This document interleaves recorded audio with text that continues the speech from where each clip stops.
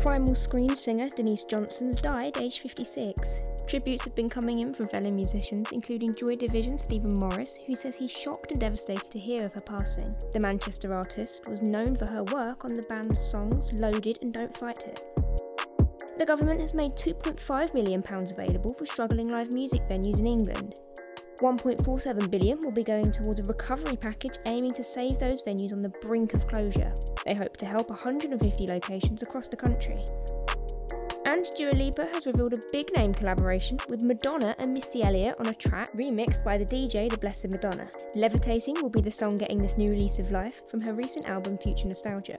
And Dua's not the only one with new music on the horizon, as K-pop supergroup BTS announced they've got a new single dropping in August. Although the track's not got a name yet, we do know this one will be an English language release from their upcoming new album. And that's all.